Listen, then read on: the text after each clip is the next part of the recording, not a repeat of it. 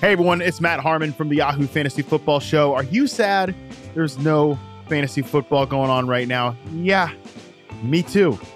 I've got good news for you though. It is fantasy baseball season right now. Join a public league, join an instant draft, or create a league with your buddies before opening day. It's Yahoo Fantasy Baseball time. Sign up for the 2024 fantasy baseball season at yahoo.com/fantasybaseball or on the Yahoo Fantasy app. Welding instructor Alex DeClaire knows VR training platforms like Forge FX help students master their skills. There's a big learning curve with welding. Virtual reality simulates that exact muscle memory that they need. Learn more at meta.com/metaverseimpact.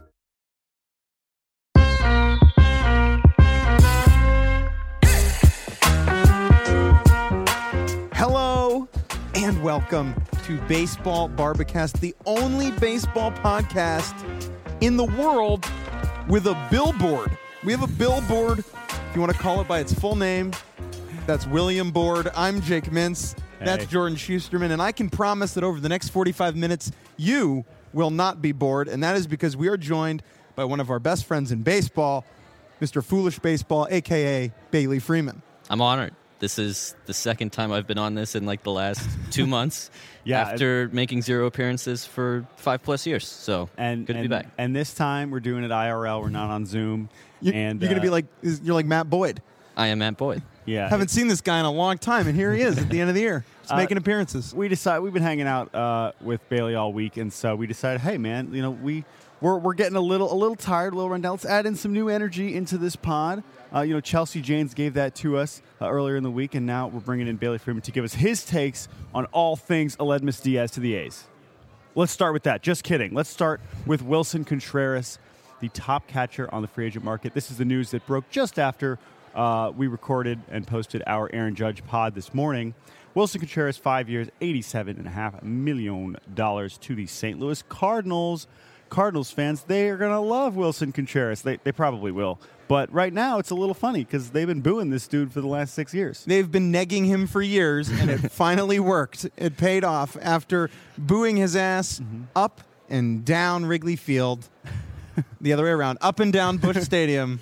He will be playing for the Cardinals. And I think we'll talk about what he means and what type of player he is for a second. But it is a good reminder that the rivalries that exist in baseball, most of them don't actually matter when we're talking about the business of the game. Wilson Contreras, as a member of the Cubs, was not like, wow, those Cardinals are so morally corrupt. I could never play for them. Yeah.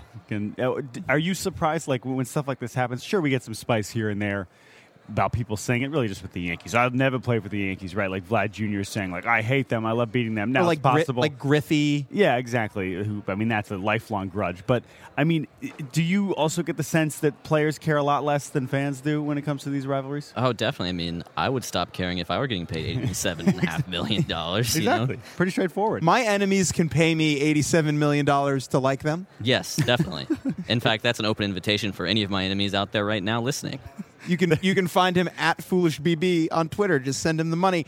Jordan, I call Wilson Contreras 33%. Do you know why? I don't. It's been sitting here on this podcast outline, and I've been trying to figure out if this is like setting up for a joke or is this like real analysis or both. That's what you bring. So I could go any direction. 1 W, 2 L's, 33%. 1 W, 2 This is winning percentage. Correct. Oh, wow. All right. Okay. Good for you. 5 out of 10? Yeah, 6 out of 10. Considering the situation right now where, how much we've been talking to people with these headsets on, without this headset on, how much sleep we got last night, pretty good. Bailey? I would give it a 0.667 out of 1. How about that? Wilson Contreras to the Cardinals. Let's talk about how he fits into this roster. Mm-hmm. I immediately thought about Didi Gregorius when I heard this news, which is maybe weird, but when Derek Jeter finished playing for the Yankees after being their shortstop for essentially 2 decades, it was so bizarre to see another human being have to do this specific job that this one person had done our entire lives. And Yachty is even weirder because we have watched the St. Louis Cardinals play now since as long as we can remember being baseball fans and people. The whole time, Yadi Molina has been the catcher. Mm-hmm. We do not remember the Mike Matheny era. It does not stick out in our minds. We were 7. Mm-hmm. And next year, they will have a different person squatting behind the plate every day. Yeah, and I also think, I wrote about this earlier this year when I quizzed Adam Wainwright about who the few catchers that he had that weren't Yadi Molina. And now, not only are you handing it over to guys on the Cubs, you mentioned the Didi Gregorius comparison. Didi was a good player. It's actually an interesting comp because was he as good at that time as a shortstop as Contreras is relative as a catcher? I would say no, right? But at the same time, it's better than if they didn't end up landing anybody and say they just signed, Omar Narvaez. Whoever it was going to be a tough assignment. Correct. If it's the top free agent catcher, I guess he's best equipped to show up and make Cardinals fans be like, oh, this dude's pretty awesome. Does he need to win over the fan base at all? Is that a real thing, Bailey? Do you think that matters? I think he's just going to come out the gate playing great. Like he had a career year last year. He had like a 132 WRC plus, and they've. I think the worries about his defense are overblown. It might be a little bit of culture shock if you were used to Molina. Yep. But I think overall, Cardinals fans, this has been in the works. Just you've heard the rumors dating back to, even the trade deadline. Oh, we're going to get Contreras. Oh, we're going to get Contreras. So they're not blindsided by any means. So I think they're already used to the idea of, oh, yeah, Wilson Contreras is our catcher of the future. Also, I just say, the reality is Yadi Molina, outside of some weird, empty 290 batting average seasons, has just been a bad hitter for almost 10 years now. Yeah, he does not bang. To add at the catching position, arguably one of the 3 best hitters at the position, not arguably, he has been since he showed up in the big leagues. That's not going to take long for them to be like, oh, sweet, our catcher isn't sort of an automatic out or could barely hit it out of the infield right. or keeps popping up or is swinging it garbage. That is going to not take long to get used to for them. That's a great point in the context of what we just saw in the World Series, where whenever an Astros catcher went to the plate, it felt like an automatic out, and then on the other side, it was JT Realmuto, right? And we saw these 2 different ends of the spectrum in one place. What's super interesting to me about what you mentioned, Bailey, the defensive issues he's had, is that this guy is a crazy athlete. Yes. He is unbelievable. From a speed perspective, he's probably athletic enough to be put in the outfield corner and not be a total disaster, which is part of the reasons why the Astros were interested, because of their outfield dimensions, whatever. It is bizarre to see this guy who's an incredible athlete struggle so much behind the plate, and I think talking to people after the signing, there is faith that he will improve and get to a level of competence. Now, he'll never be peak Yadi Molina back there, and that can't be the expectation. Who would be? No one is. Who is. Yeah. But his combination of athleticism and the Cardinals knowing how to teach catchers, clearly, or help Yadi, whatever it is, it's working, whatever percent of it was Yadi and percent of it was the coaching staff, that's a thing that they know how to do. And so people think that Contreras is committed to improving and will take the necessary steps forward as a member of the Cardinals to not be a problem behind the plate. Let's move on, Jordan, to some other news. This is nice. This is nice and spicy news here. And nicely timed, as Jeff Passan, we got, I believe this is maybe our 3rd or 4th all caps breaking from Passan so far this offseason.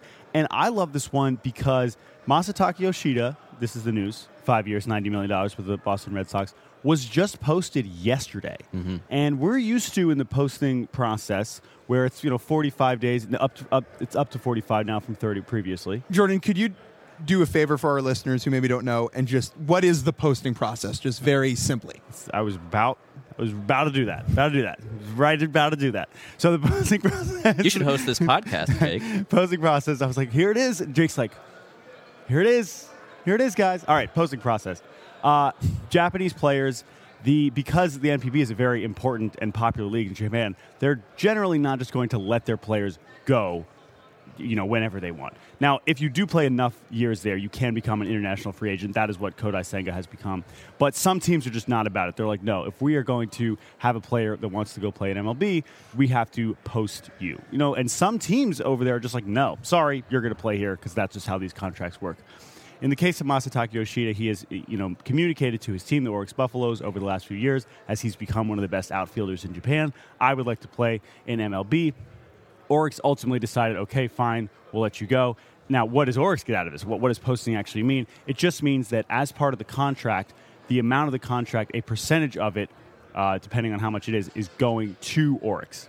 And so in this case, because it is a $90 million contract, Oryx will be receiving $15 million as part of this agreement. So it is kind of a tax on top of the actual contract that Yoshida has agreed to. The way to think about it, if for those of you who follow European soccer, it's kind of like a transfer fee that goes to the team, mixed with the American style of a lot of money going to the player. Yeah. Right? And so there is free agency, obviously, in international soccer, but not to the same extent we had. Now, Yoshida is very interesting and relevant because he was posted. That means that he is generally going to be younger than the players who have played out their years in Japan and gotten to free agency. So what type of player is this, Bailey? I think he's like the next Andrew Benintendi. Yeah. Like he's like a classic, like, crazy walk strikeout ratio and NPB guy. And even if you regress it like heavily, like you could see him running like a really nice, on base percentage. Probably not going to hit a ton of homers. I would almost make the comparison. The defense isn't quite there, but I would almost say it's like if Shogo Akiyama was good. Wow. Don't say that because that's like Jake's least favorite player of all time. So you're not selling it very well. I mean, you didn't know that he really, even calling him a good Akiyama is not. But I see what you're saying. I actually love the Benintendi comp. I didn't think about that. The defense is definitely not there. No. But he's like 5'8". Yeah. This is not a big and he's not necessarily the best athlete. He's also, we talk about this often on this pod, athlete in the box, right? I mean, it is an incredibly appealing and effective and powerful swing, honestly. And with Benintendi, I think that's a good comp. It seems that there is more patience here, maybe even a little bit more pop, but like I said, definitely less defensive value. Even if he is playing in left field in Boston, I would not expect him to be winning any Gold Gloves anytime soon. At the same time, these kind of mystery box, especially Japanese hitters, where it's been quite the range of success and failures.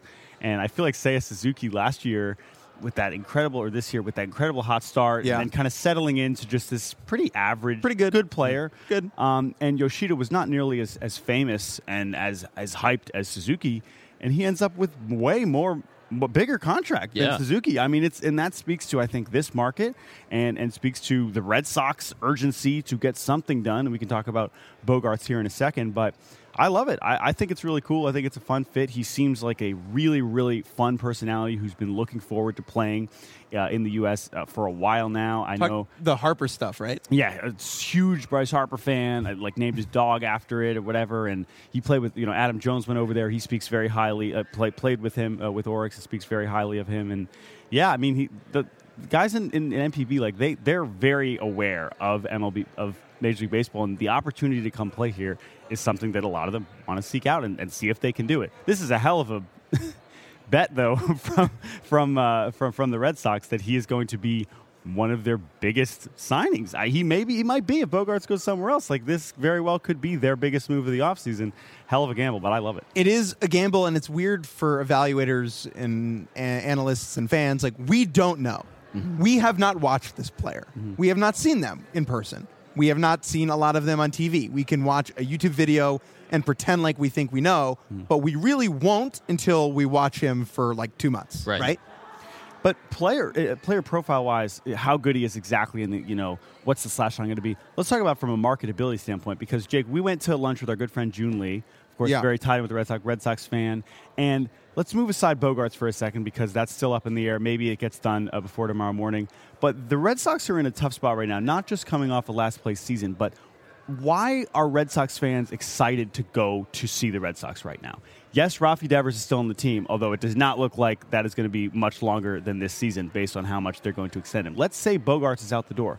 I mean, Bailey, think about that roster. Who is on that team? They have some good players, but it's like the 10-year-old in Boston that's like, that's my favorite player. Yeah. I love that guy. I'm excited to go watch it. There need to be players that move the needle, and if, Bogaerts doesn't get extended, and then, if Devers is a threat to leave a year later, they just don't have guys like that. To be totally honest, I completely forgot Trevor Story was on the team. That's me being really tired, but I was not thinking about him earlier. At the same time, Trevor Story is not necessarily. He's pretty good. His elbow's cooked. He's a second baseman unless he gets surgery or something. He's not necessarily selling jerseys. He's not a butts and seats guy. And No. I mean, let's also be honest. Kike was that, and he was terrible this season. And I know he was injured also, and maybe he bounces back in 23, but that's the thing. This is a guy that could be a fan favorite so fast if he is even as good as Seiya Suzuki was, in the way that Seiya Suzuki has become one of the most popular players on the Cubs. He can do that, but it's a way higher standard in Boston. Let's talk about Bogaerts in a quick second. Here's a question for you, Bailey. If you had to rank the American League East, best record over the next 5 years. Over the next 5 years. The next 5 years, all 5 teams, what's the order of like how many games you think that they could win? I was thinking about this today, and I think you could kind of rearrange it in most ways. Yes.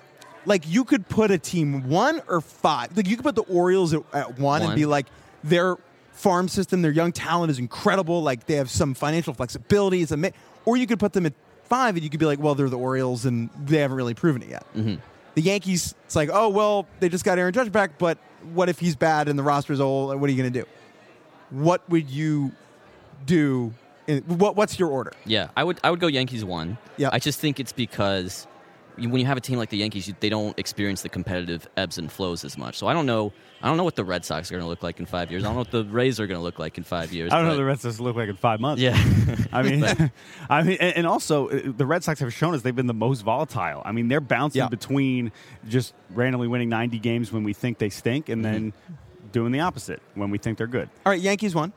Let's go Orioles 2. Okay. I believe in the rebuild. I think they've got enough going on for them in the minor leagues, and just the goal is to how are they going to supplement it with the right free agent signings over. And it may not even be this offseason. Maybe they make a big splash on a guy next offseason. Maybe they're like, we'll go get Aaron Nola, for example, just to get like that another frontline guy next to Grayson Rodriguez. We're going to go Orioles 2. They've done the hard part. Yeah, right. They play winning baseball now, like going forward, most likely. This is the time. Who's 3 for you? 3. I'm going to go. That's a tough one. See, I'm leaning Toronto too. Yeah. Toronto is an interesting one. The case for the Orioles too is that they are trending up in a way that it should still be. All these young guys generally will still be there, and they'll still be building. They'll still have more farm and high draft picks coming in. Whereas Toronto, eventually, at that end of that 5-year window, maybe Vlad and Bo are on other teams. Springer's way older, right? And hopefully, they get to retain some of them. But it's harder to project. Whereas the Orioles, it's like we're watching this core come up. Yeah. And so it's harder to imagine. Maybe they're not. Maybe the Orioles still might finish last in 2023. Sure. But I don't see them being bad in the next 5 years. Yeah. I'm going to go Toronto 3, and I'm going to go Rays 4. And Red Sox 5. But I will say with just like Rays 4, like, that's still probably averaging like 83 wins a year over the next 5 years. Right. Yeah. I think I'd still go. I don't know. That's the thing. The Rays have been so good at not being bad. You're right. Yeah. In the last 5 years, and not being bad is arguably a better strength than being good. It goes a long way. What's your order? I think I agree with his order. Honestly. Yeah. I would swap. I would go Toronto second. But what strikes me is like the other divisions there are some teams where like they're 5 or they're 1. Yeah. Whereas the AL East, it's like, think about the Red Sox. You would probably put them at 5. But like if Yoshida hits and they bring Bogaerts back and they, Sale's healthy, like they could just. They were 2 games away from the World Series a year ago. Yeah. Right? Times change very quick. And before we take a quick break, Jordan, let's talk about Xander Bogaerts, who it feels like he's the next domino to fall. Yeah, I think, we got the Trey Turner move earlier on, and we thought, okay, is this going to clarify and start moving this shortstop market along?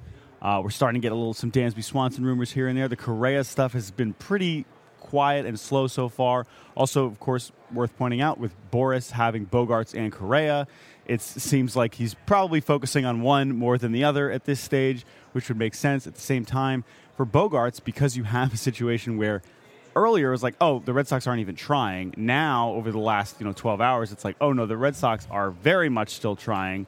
It's just that there are a lot of other teams like the Padres who are desperately trying to throw hundreds of millions of dollars at baseball players that are going to be driving that price up. So I don't know. I'm I'm not going to sit here just in the way yesterday we were like, oh, it seems like Judge is moving towards the Giants. I am not going to sit here and say, well, it seems like Bogaerts is moving towards the Red Sox. It is encouraging to hear that they really are trying, because for all the reasons we just said, they are in a way worse spot if you don't have Xander Bogaerts around. But I don't know. Too early. There's one thing you can say about the Red Sox offseason. Mm-hmm. They're trying. They are trying. On every player. They are finishing. Yeah, second or apparently first. That's the other thing about this Yoshida one. It was like, often with the posting system, you get posted, you have the 45 days to negotiate. I mean, Kodai Senga is not subject to this, but he's really taken his time. And we've had rumors about Senga for weeks now, and it seems like he's going through it. Yoshida posted, boom, gone. The next day, the Red Sox. And when you look at the offer, it's like, hell yeah, I'd take that so fast. Yeah. Are you kidding me? I mean, if you had told him a year ago, hey, you're actually going to get more than what, say, a Suzuki would get, like, that's wild. He sold out right away. Now I got to go to StockX. Got to go to StockX. I will. One more thing on Xander Bogaerts. People know, if you listen to the show, like, he's the guy I'm in on. He's the one I want. I agree. He's the player who I think is going to be good and competent and valuable at age 36, 37 as he ages, just because of the way his bat works. And so I think it is, like Jordan said, encouraging to see that the Red Sox have hopped back in. Padres do seem like that other team. They offer. They're just in every freaking conversation. I don't know what's going on with it, because it seems like any time a free agent signs, we find out the Padres secretly offered them 10 to 20% more than they actually signed for. And that very well could happen again with Bogaerts. It may already be happening.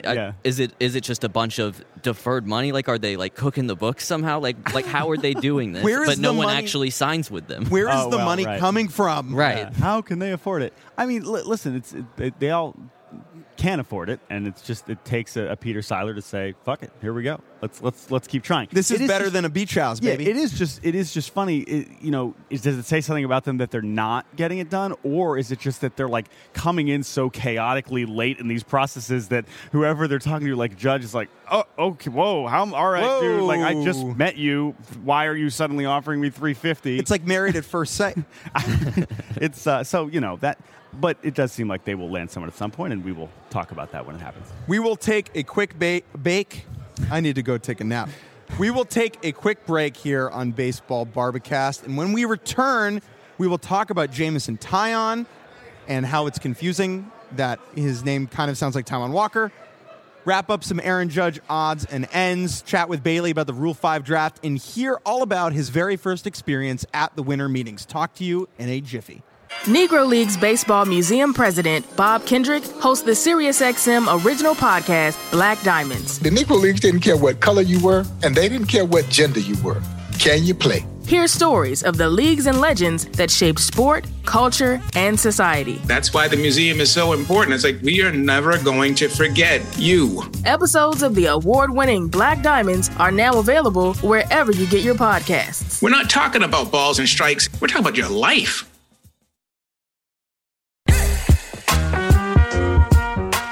And we're back here on Baseball Barbacast. Jake Mintz, Jordan Schusterman, and Bailey Freeman of Foolish Baseball. Now, Bailey, one thing that Jordan and I, as dodos, forgot to talk about on the show here yesterday was the Jameson Taillon to the Cubs contract. Now, we have spoken quite a bit about how the National League Central sucks. Yes. And how it is very much for the taking.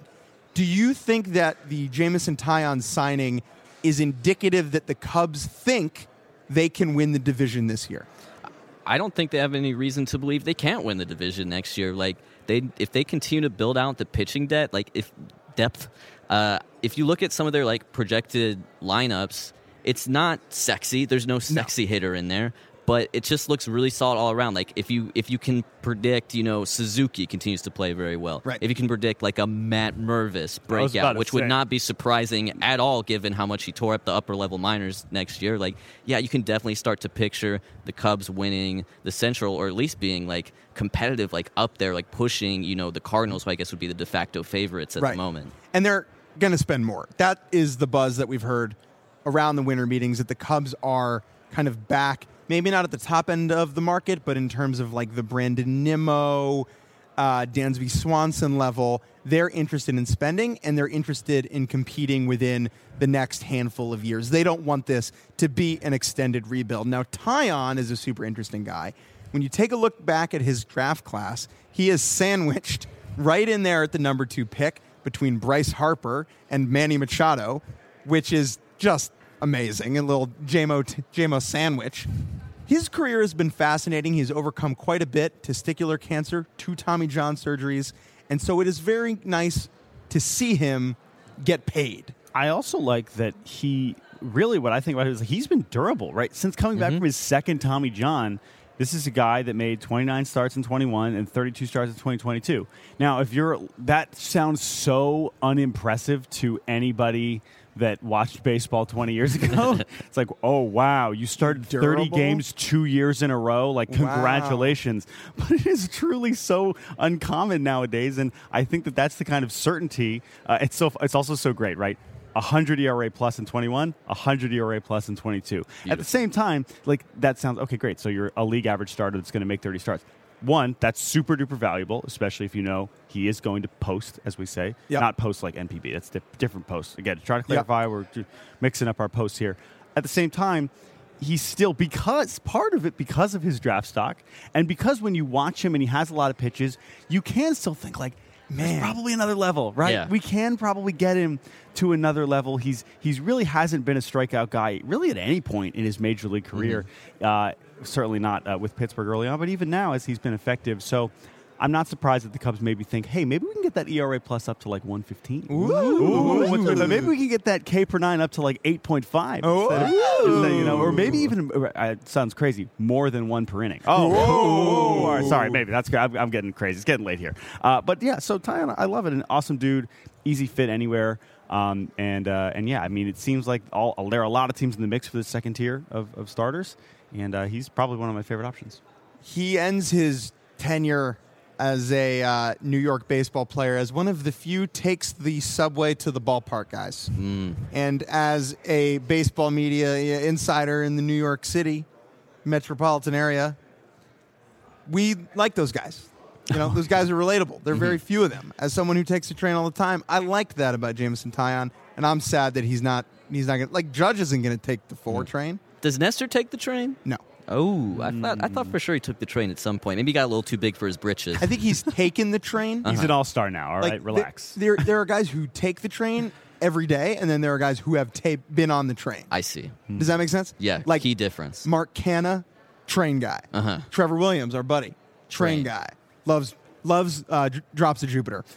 Let's move on from Jameson Taillon and talk about Aaron Judge, who signed a big boy deal, but not a giant deal, this morning, returning to the New York Yankees. We've had a lot of reporting nibbles ooze out so far over the course of this Wednesday. Some of it believable, some of it refuted by other people. But let's focus on the things that we know, okay?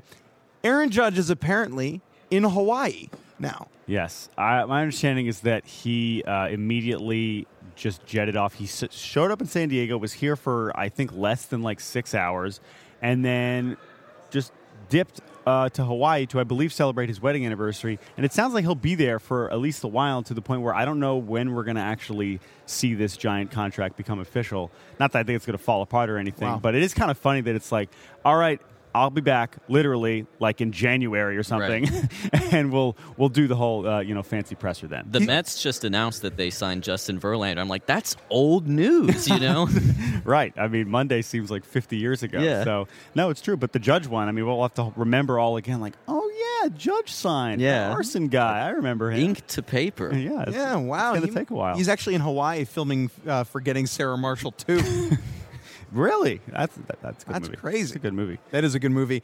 It is just funny that, like, the way that famous rich people move around the country is like different than we do. Also relevant, another important detail from the negotiations was that Hal Steinbrenner was in Italy while this was going down, closed the deal while he was in Italy. Any thoughts about what are you picturing about how this happened? Because, again, the reporting is basically Judge, the Yankees had an offer for him at $8,320. Judge goes back to them and says, look, guys, I really want to be a Yankee. Can you just give me a 9th year? And Hal's like, I mean, he's sitting on who knows where he's at in Italy. Well, you do not watch Succession, Jordan. Correct. I don't know if you do, Bailey, but the end of the most recent season, I believe, finishes in Sicily, and there's all these beautiful villas and these rich people, and so I am in these villas, and I'm thinking about, like, Hal Steinbrenner eating breakfast.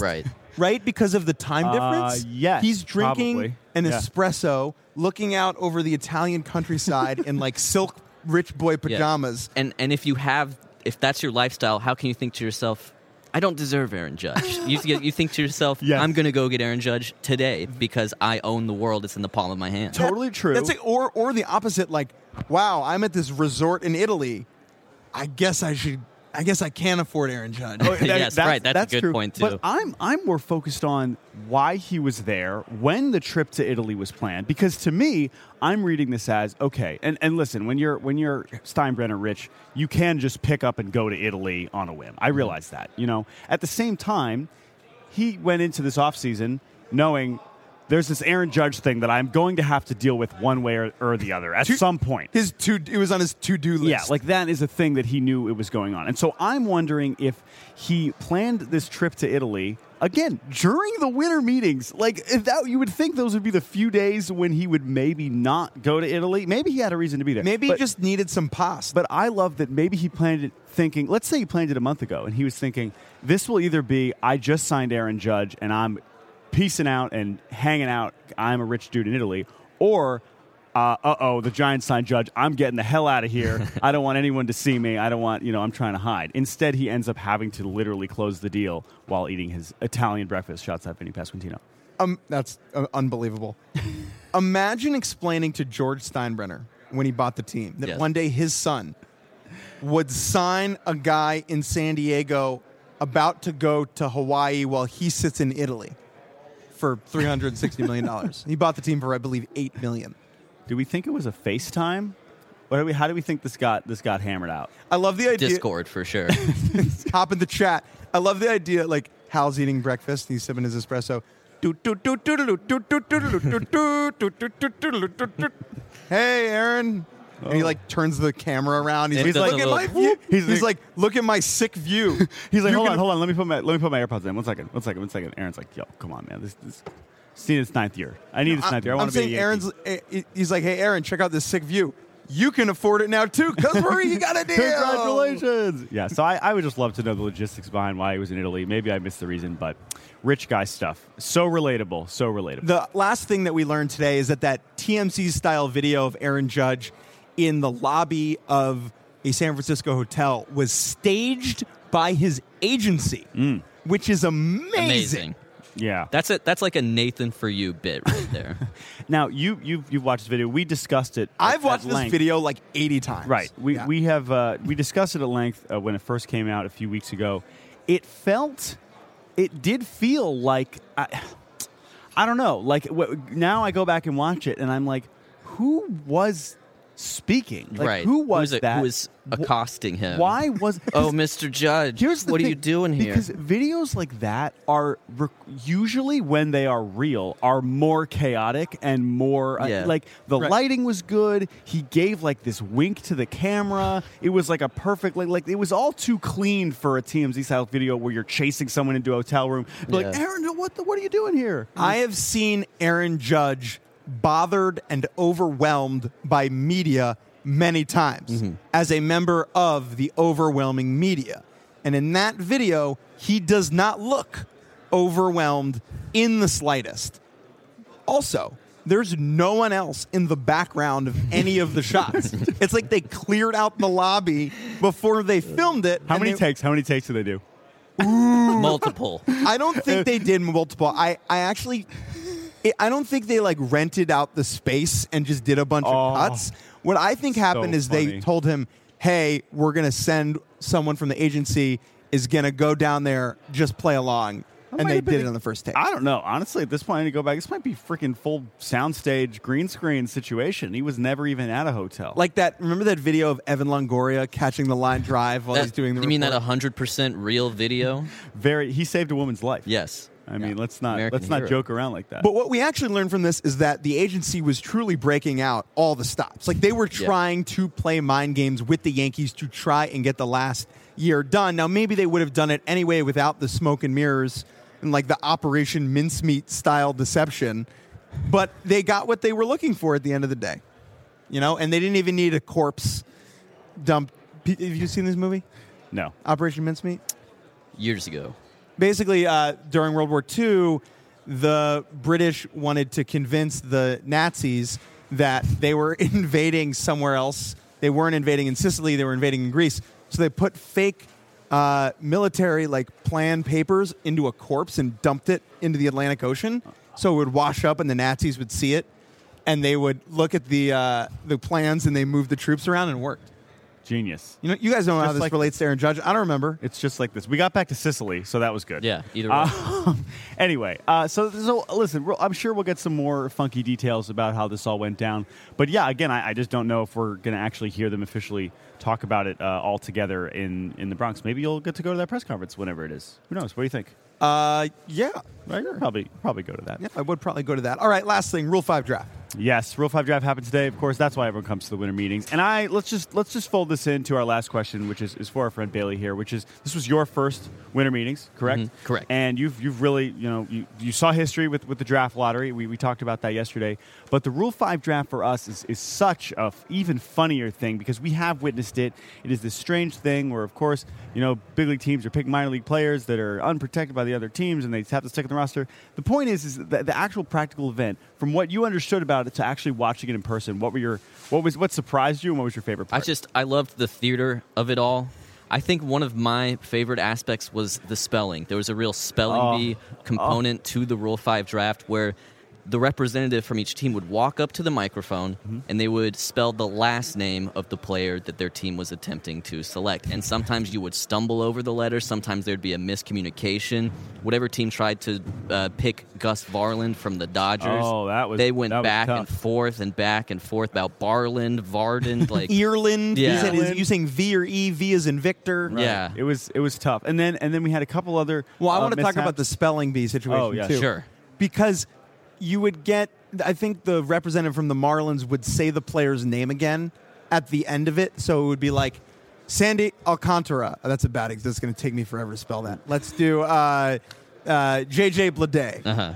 The Marlins select J.J. Bleday. B-L-E-D-A-Y. Bleday. Yeah. And her diction made it sound like Dr. Bailey was going to be like, ding. Every representative had a different style, yes. right? Had a different kind of enthusiasm, a different, we select. And then the other great part of the Rule 5 is the non-selections, right? That's a big part of it, is that the reality is that there are some organizations that are like, this is stupid, this is a waste of our time, we pass. And so sometimes they say, Toronto passes, or they'll just say pass, or they'll just say, we pass. And I love that there are representatives that do have to go just to do that. They just do that immediately. Once. Just to yell pass once. So that was great. I love that. And then there was some interesting, Noah's song, whatever. Here's all to say. Go read about Noah's song. It is an extremely bizarre situation. It's a great Wikipedia page. It is a great Wikipedia page. And then we had some weird stuff in the minor league portion where the Pirates tried to take a guy on the Rays who was just suspended for PEDs 3 weeks ago, and that's apparently not allowed. So there was 5 minutes of conferring, are they allowed to take this guy? And then it seemed like the answer was no, and then the Pirates were awkwardly like, okay, we'll pass. So that was funny. Anyway, Rule 5 draft is goofy, but there's no way that was actually your favorite part of the winter meeting. So what was, as an event as a whole, moments from the week? What stands out? What stands out? What will you remember? What will you look forward to the next time you go, whenever that may be? I think, first of all, we're going to all be talking to ourselves where were you when Arson Judge dropped? And unfortunately, I was not at the hotel. I was out just walking back from lunch. Uh-huh. So that was definitely a highlight. I think, it's people watching. I think that's how I would describe the winter meetings as just people watching. You walk by and here's Nelson Cruz, and here's CC Sabathia, and here's Rajai Davis, and then here's Johnny Gomes. Here's Johnny Gomes strolling through, right? Here's Mike Rizzo, at the hotel bar, and then till a very late hour. May I add? He is the latest hour, and then Fred McGriff is in his Hall of Fame jersey, just wandering by, and then there's the commissioner. It's right. the unpredictability of it is fun, and you almost take it for granted by Tuesday, but it is you do have to sometimes pause and be like, what sequence of people did I just see in the 30-second span? Right. If you were just living your life in Atlanta and you saw Rajai Davis, that would be the main thing in your week. Yeah, exactly. But it is not even in your head. It all just washes over us. It all washes over us.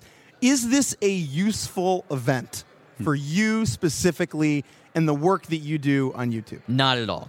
Okay. However, it is useful. It's not useful in terms of creating monetizable content. Mm-hmm. I create, video essay type stuff.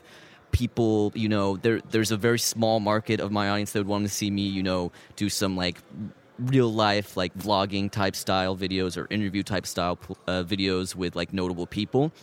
But what it is useful for is just sort of like recharging the creative batteries. Yeah, that was my of finally last question for you. Being able to, interact in real life with people that I usually talk to over the internet. It's just something that, just helps me like reset. And before I go in and just go into the cave and start making another video. Because your gig is very solitary. Yes. Right? It's you and your computer and your brain. Right. And I hate that. Whenever I have to work like that, it drives me nuts. Like, I need other people. I need to interact. And so an event like this, for me, is really good just to schmooze. Like, I just love the schmoozing.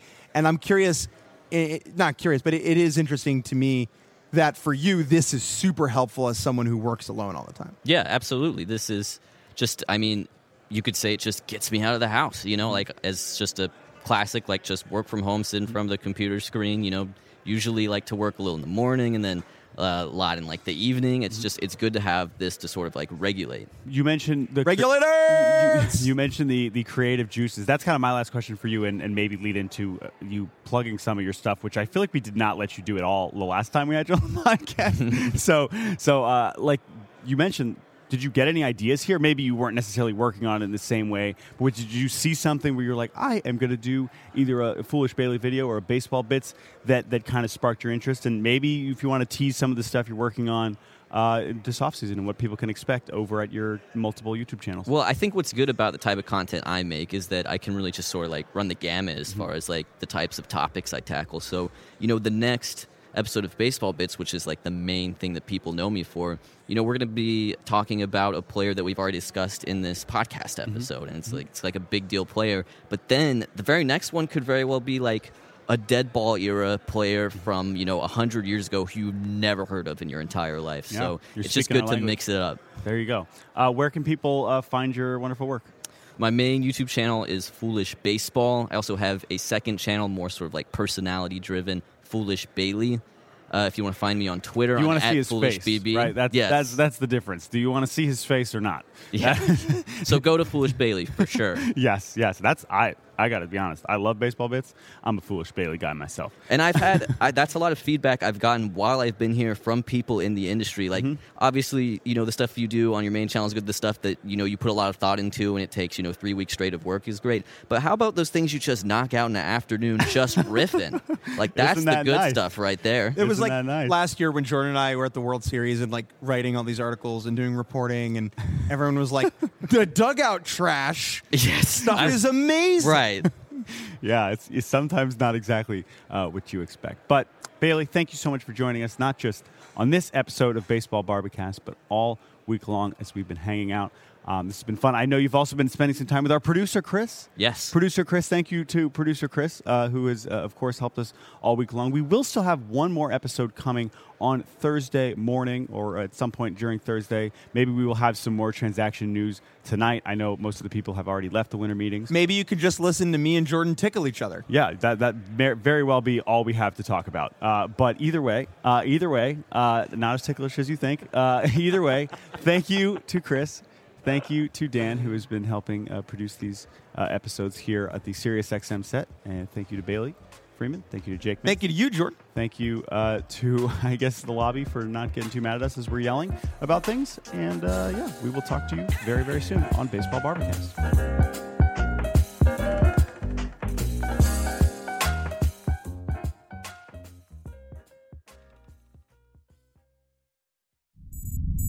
SiriusXM Podcasts.